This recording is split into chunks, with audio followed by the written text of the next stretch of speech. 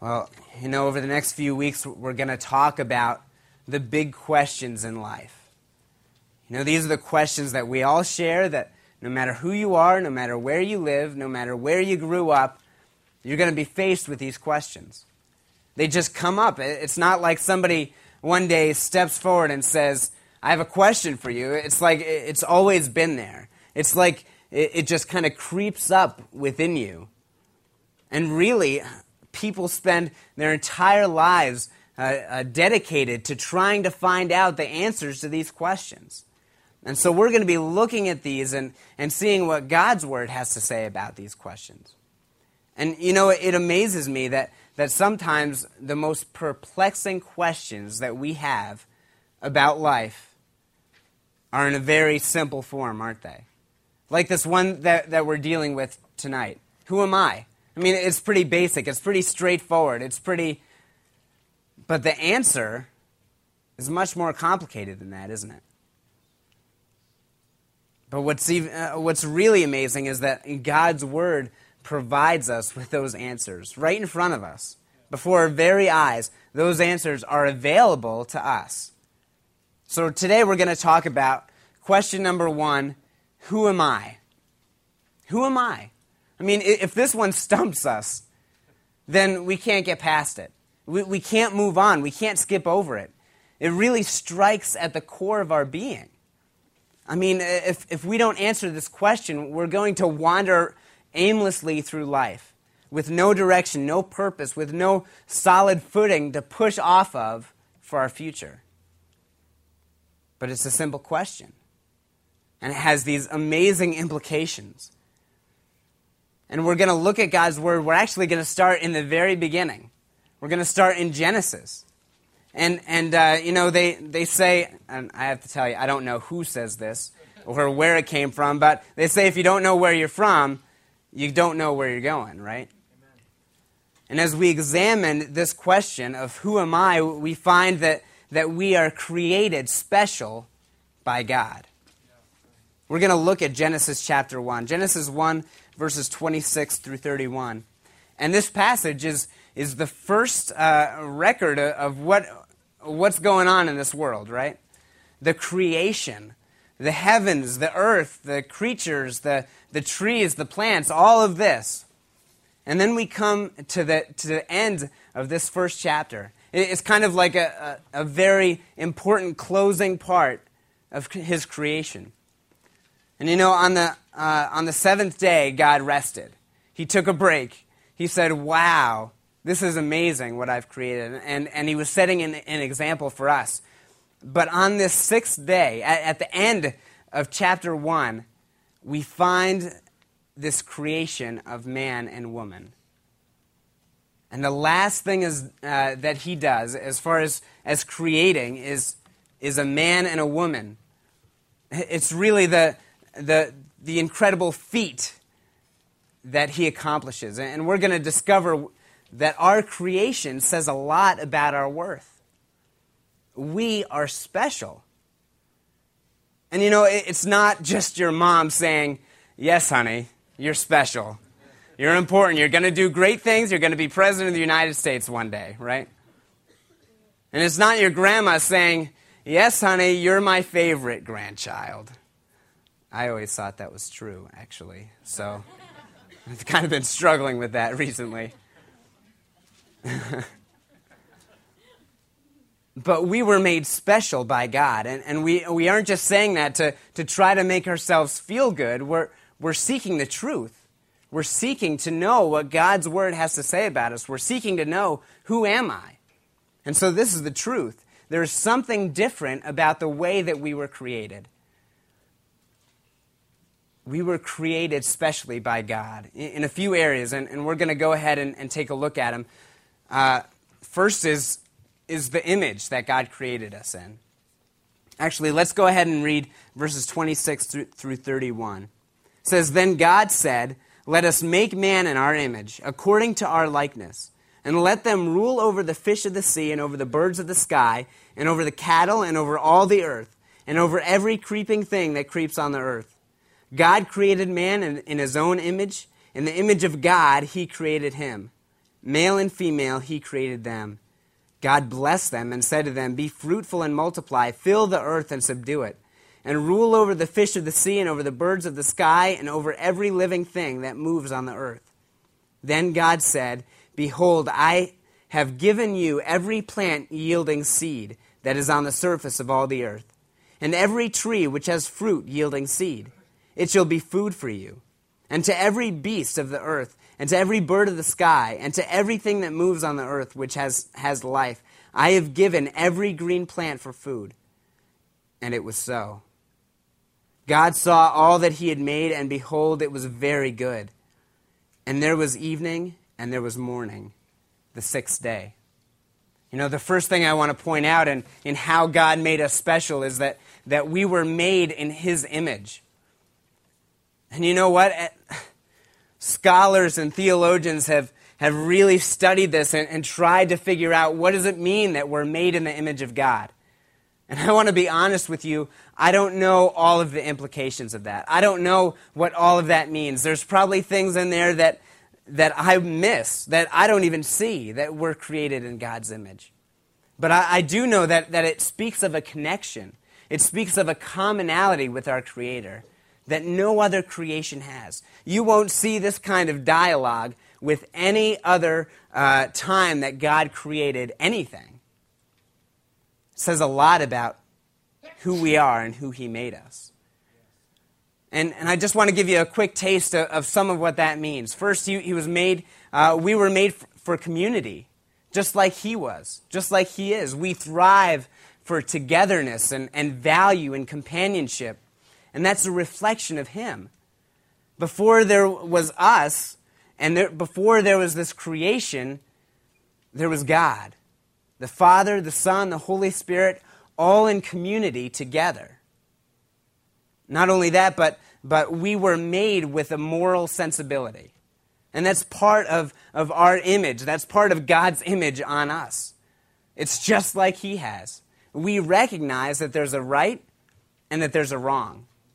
And you know what? We especially now can't follow through, right? Maybe we know what's right, maybe we know what's wrong, maybe we get it mixed up, but we know that that's true. But what's incredible is that even though we don't always follow through, he does. He always knows what's right and what's wrong. But the core of our being recognizes a moral sensibility. Another part of that image is that we were made for creativity. Now, it may seem like a small thing, but think about this for a second. We're the only creature, the only creation that takes a pair of pants and takes the shirt and says, "You know what? That looks good together. I think I'll wear that." And you know, it may not match, right? But to us, we say, "Wow, that's good. That works." We have this idea of aesthetics that is singular in all of creation. And I don't know about my dad. Among many things, he was a craftsman. He was a carpenter. And I remember walking through the store, and it could be anything. He'd point to it and say, "I could make that. They're charging how much for that?" Right? "I could make that. I can do that. And you know what? I can do it better." Right? That's a part of God's creativity in us, to look at something and say, "Wow, you know, I can put this together and I can put this together, and this can be beautiful." It's not just a home. It's something more, right? Each of our homes is decorated in a way that reflects our personality, or maybe our wife's personality, right? But no homes are the same. It's unique. It's individual. And that's a part of God's image in us, his creativity. All of this is a display of himself in you. So rejoice in those things. Not only were we created specially by God in our image and what we look like, but in authority. You can see in verses 26, 28, and 29 that we were given a task, we were given a responsibility. And it had to do with taking care of the earth, taking care of and having authority over the creatures on the earth, whether trees or or animals or all of those things. It's a big responsibility that he's given to you and to me. He's entrusted us with this task. I don't know about you, but what kind of task do you entrust your kid with, right? I'm not even letting him take care of the dog, right? Much less the planet. But today, I think that we fail to recognize the authority that God has entrusted us with. We've been given a task to be stewards of His creation. And I think with good intentions, our advocacy for this earth and for animals has overshadowed the value that we place on human life. And please don't misunderstand me. We are guardians of His creation, and we should stand up when wrong is being committed against it. And maybe that's a passion that God has given your heart. And maybe that's something that you would stand up for, and I think that's good. But our objections as a whole, as a culture, should be louder when we're talking about issues of human life.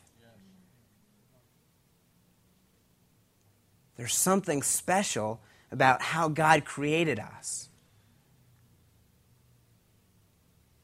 We are created especially by God with an incredible image, with this authority, but also with a blessing.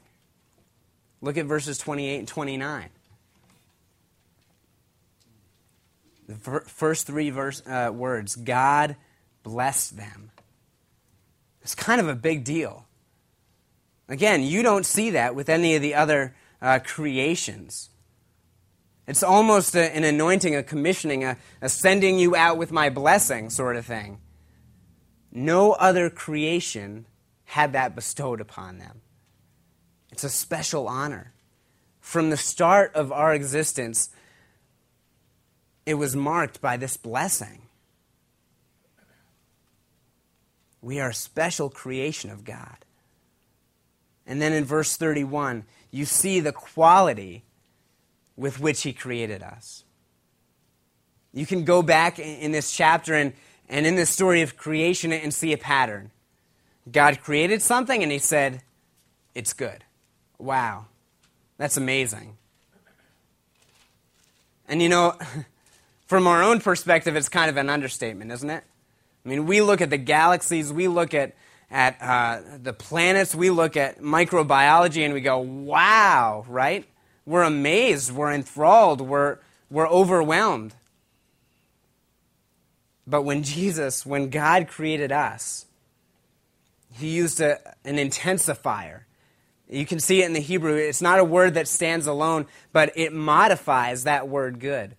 We might use the word, just like it's translated, very.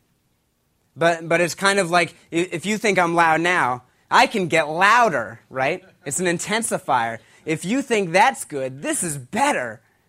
Wow, there's something special about this. And God is saying, I think my creation thus far has been good. But you, this is my best work. This is amazing. I've outdone myself, right? When God steps back from His own work and admires it with a wow, that's saying something. We are a special creation of God. And think about this. With all of His other creation, He spoke a word and it came into being. It came into existence. But you can look in Genesis chapter 2, it says that God formed the dust of the earth. It's like He came down and just used His hands. Instead of His word, He used His hands. This was special. This was important.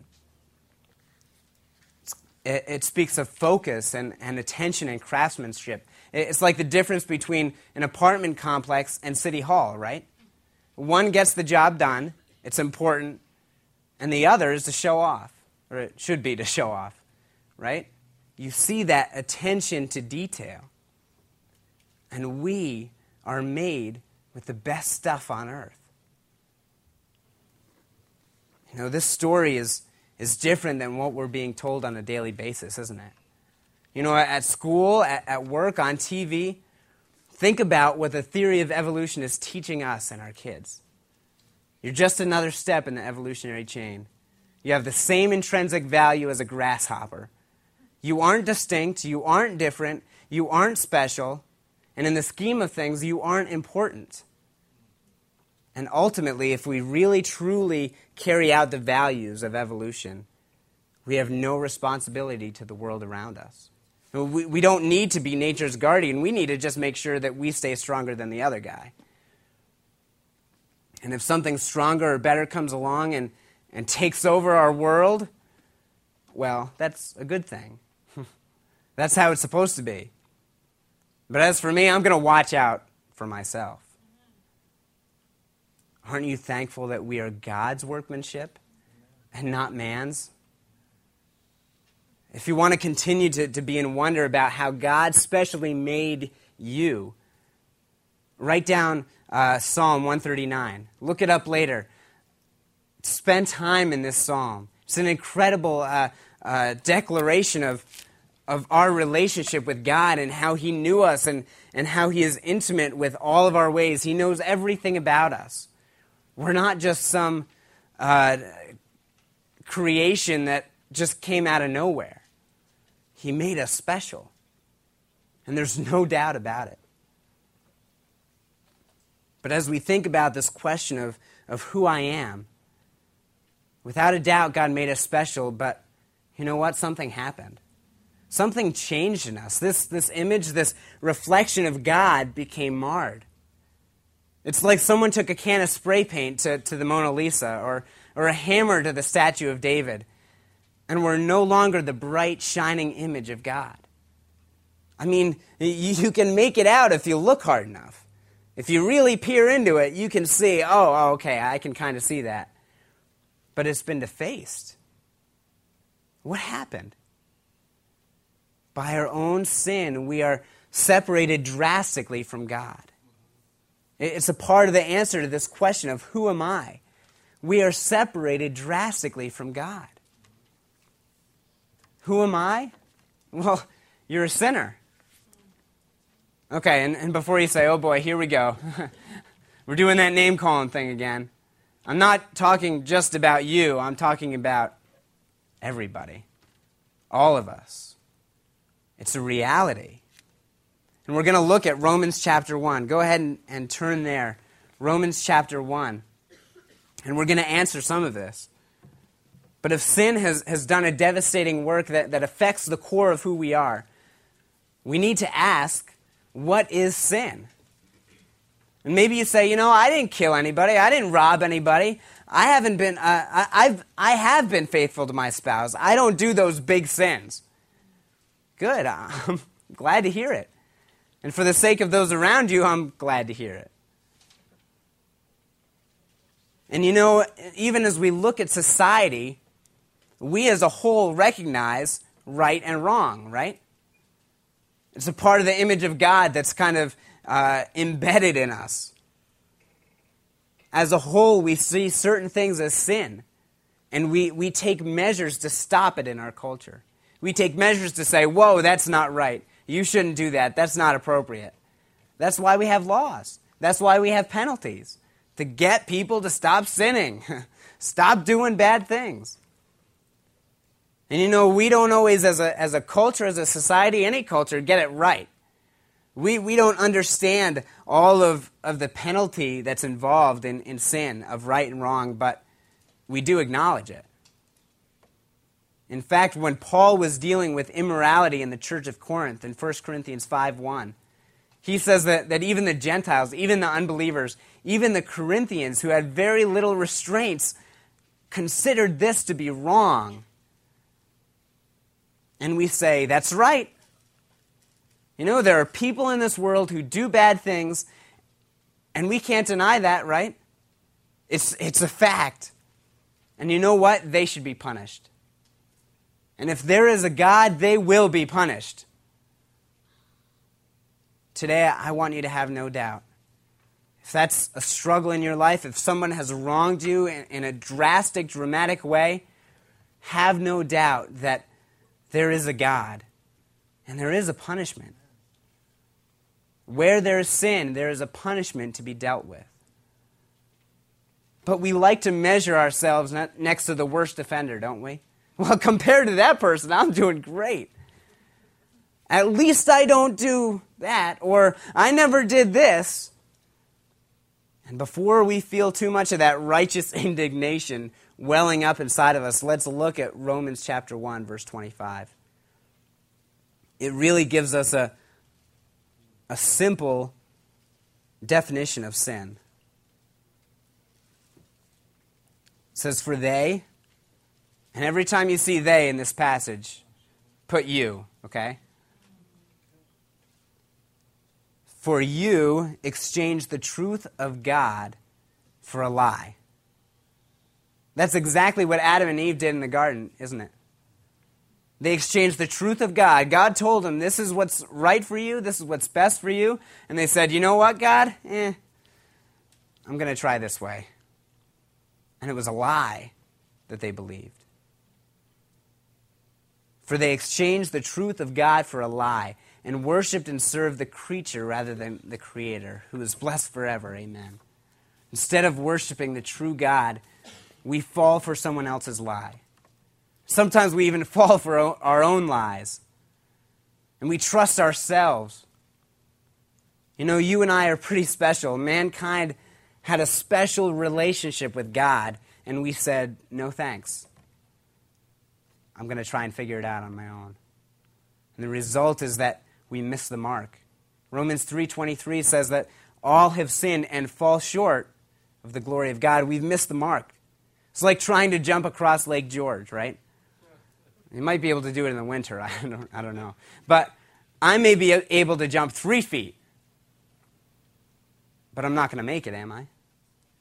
And you come along and you say, oh, Chris, come on. I can do better than that. And you do. You jump an amazing 10 feet. But guess what? You fell short. And now you're soaked in the middle of Lake George. Not even the middle. Neither of us jumped across Lake George. We both fell short. But the consequences of sin are much greater than just being in Lake George. Because where there is sin, there is a punishment to be dealt with. And in case we think that we're somehow innocent bystanders when it comes to dealing with the punishment for sin, take a look at the list that Paul gives in the next verses. In this passage, we tend to focus on the big sins. We tend to look at murder and say, oh, that's not me. Phew, I'm good. But just for a moment, I want you to block those out. Block those big ultra sins out, okay? And see how many identify you. Look at verse 29 and following. It says, being filled with all unrighteousness, wickedness, greed, evil, full of envy, murder, strife, deceit, malice. They're gossips, slanderers, haters of God, insolent, arrogant, boastful, inventors of evil, disobedient to parents, without understanding, untrustworthy, unloving, unmerciful. Think about that for a moment. Wow. You know what? As I look at that list, I get a little frustrated because it's like I can circle each one of those and say, that's me. Yep, there we go again. Okay, here we go. That's enough. Oh boy, there comes another one, right? And if that wasn't bad enough, verse 32 says, and although we know the ordinance of God, we know what's right and what's wrong, that those who practice such things, those things that are mentioned above, are worthy of death. We know that they're worthy of death. We know it's wrong. We know that, man, we deserve this separation from God. We not only do the same, we not only participate in these things, but we give hearty approval to those who practice them. We say, hey, look, he's doing the same thing. Go get him, right? Hey, in the business world, you gotta be sly. You gotta, kind of. How many times have we encouraged others through our actions or our words to actively participate in these behaviors? And I think of that word gossip. It's almost like an infection, right? You tell this person, that's the nature of gossip. You tell this person, it spreads. You're encouraging someone to do something that separates them from God.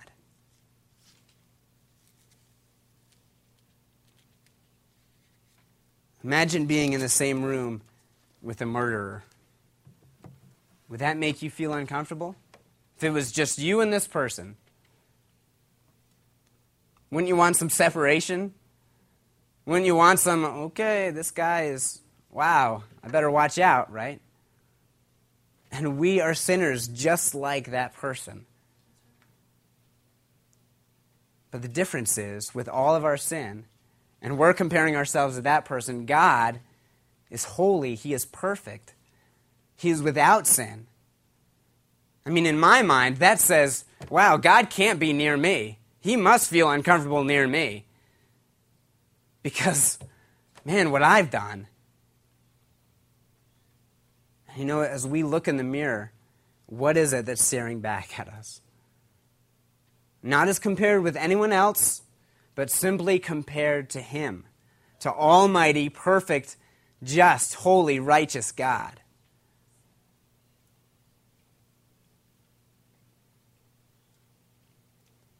The Bible uses the word repent a lot, and it means to turn around. To turn from what we're doing and go in the opposite direction. We exchange the truth of God for a lie. And so what we need to do is turn around. We need to admit that we're wrong. We need to admit that we made a mistake, right? How could we trust in anything but you, God? But you know what? What's done is done. And remember, where there is sin, there is a punishment to be dealt with. But that's why it's called the good news, right? Did you know today that what Jesus did on the cross was endure your punishment for sin? That punishment that you deserve for all those things that you did when you pushed yourself away from God, when all of us did that, He endured that punishment on the cross. Can you imagine? Can't you see His incredible love? From the very start, He made you special. And even though we walked away, even though we pushed Him away and separated ourselves from Him, He loved us so much that He made a payment to get us back. It's incredible. He brought about a relationship that we thought was impossible. He has given us new life, and if we accept Him, if we trust Him, then sin no longer defines us. We don't have to pay that penalty anymore. It isn't who we are. Yes, we struggle. Yes, we sin, but nothing can change that relationship that He has established. And this new relationship defines us more than our sin defined us in the past. God has given us a new purpose, and it's now become a part of our identity, a part of our answer to the question, who am I? Amen. Not only are we made special by God, His handiwork, not only are we sinners saved by grace, I am repurposed eternally for God. He has a purpose. He has a plan for my life. Let's turn over to 1 Corinthians chapter 12. 1 Corinthians chapter 12. It's incredible. After all of that, the sin, the punishment, the payment, He is restoring the image of God in us. Just like the one who carefully repairs the painting that's been vandalized. God begins to work in us so that the world can see Christ through us. Now we have a direction for life. And Paul uses the picture of a body to describe our relationship, our purpose in Christ. and a relationship with each other as believers, as those who are on the same page about God and those who have experienced what only He can do for us. In chapter 12, verse 18, 1 Corinthians 12, 18,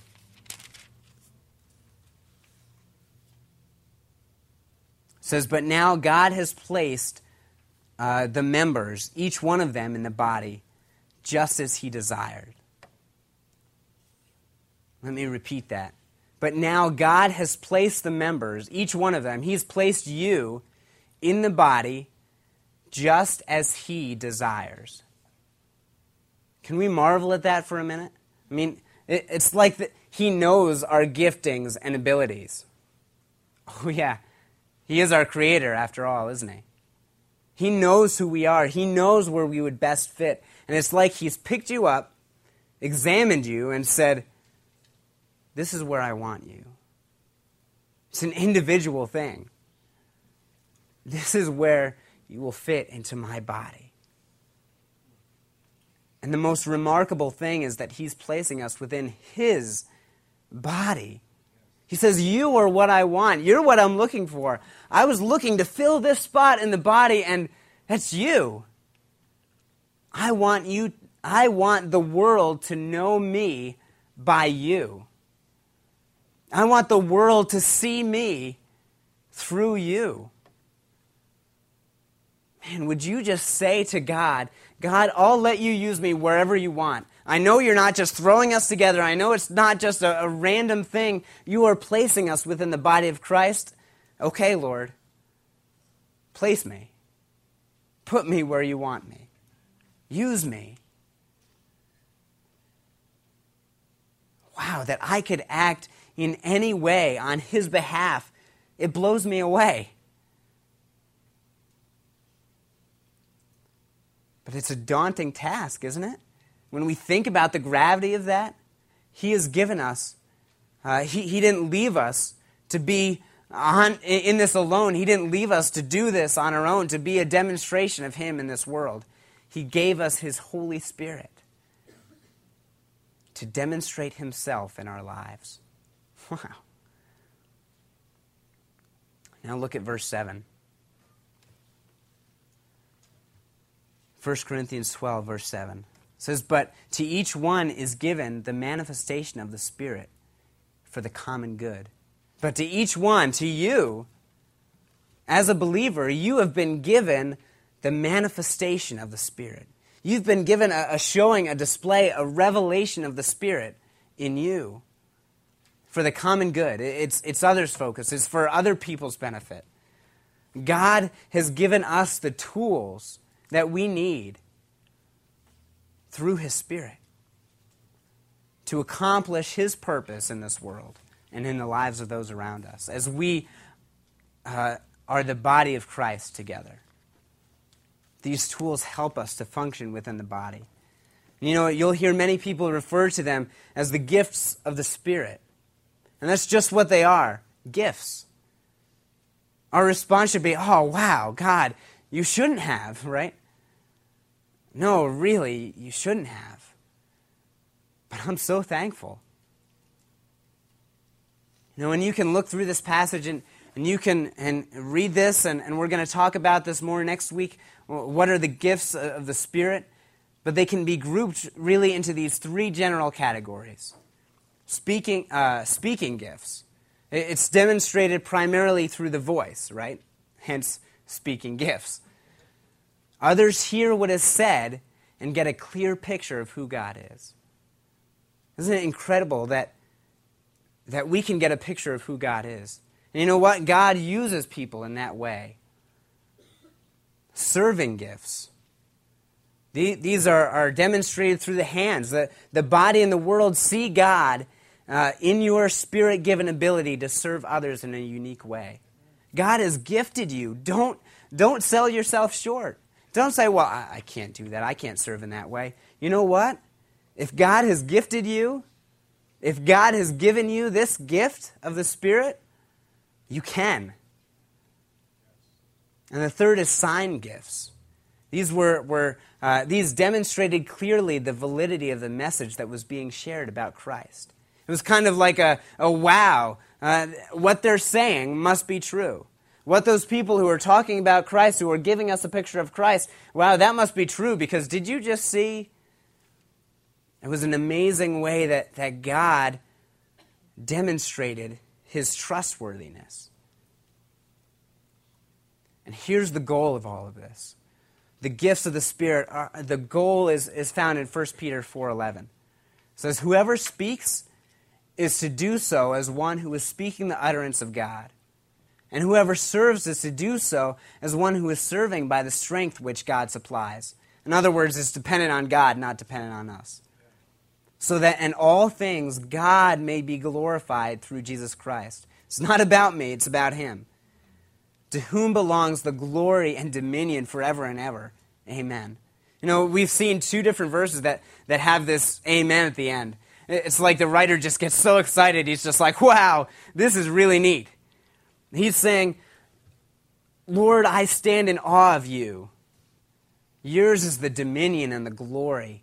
And we just, wow, we get to be a part of that. We get to be a part of showing you that glory. How amazing is it that we can add this to our story, that we can answer in this way the question, who am I? I am repurposed. I'm equipped for his use. You know, as we take an honest look at who we are, we find that our lives are constantly surrounded by the love of God. We are his special creation. Can you see his care and concern for your life? If not, go back to Genesis 1. Start at the beginning, because he made you in such a way to say, wow, you are special, you are important. There's something about what I did here, what God created. He steps back and says, wow. And then we see that we're sinners separated from God. And it's his love that made things right and that makes things right. And you know what? We're called and equipped for his purposes. Can you believe it? That God would use me? That would be a part of who I am, is that I get to bring glory to God. I don't know about you, but I am amazed when someone loves me. Right? I know who I am, but for someone to say, I love you no matter what, how much more amazing is it that Almighty God, who created the universe, who is far superior, far beyond anything that we can imagine, anything that we can touch, anything that we could conjure up with our mind, he loves you. I want that to wash over you today. God loves you. And it's demonstrated throughout all of Scripture. Let's pray. Father, we come before you, and we are thankful for who you are. We are thankful that you have brought us new life, new strength. We're thankful that you have made us special, that you have conquered the sin that was so much a part of our lives, that marred the image of God. You're taking that away, and day by day, you're helping us to become more and more like your Son, Jesus Christ, to fulfill that image once again. And Lord, I thank you that you've allowed us, you are allowing us to be a part of your body. Lord, you're not just throwing us together, you have designed something, and you've picked me up and said, this is where I want you. I want you to serve in this way, or I want you to do this. Father, thank you. It's a privilege, it's an honor together as we worship together. For every one of us to have a place, to have a purpose, to have a goal. Thank you, Lord. In Jesus' name, amen.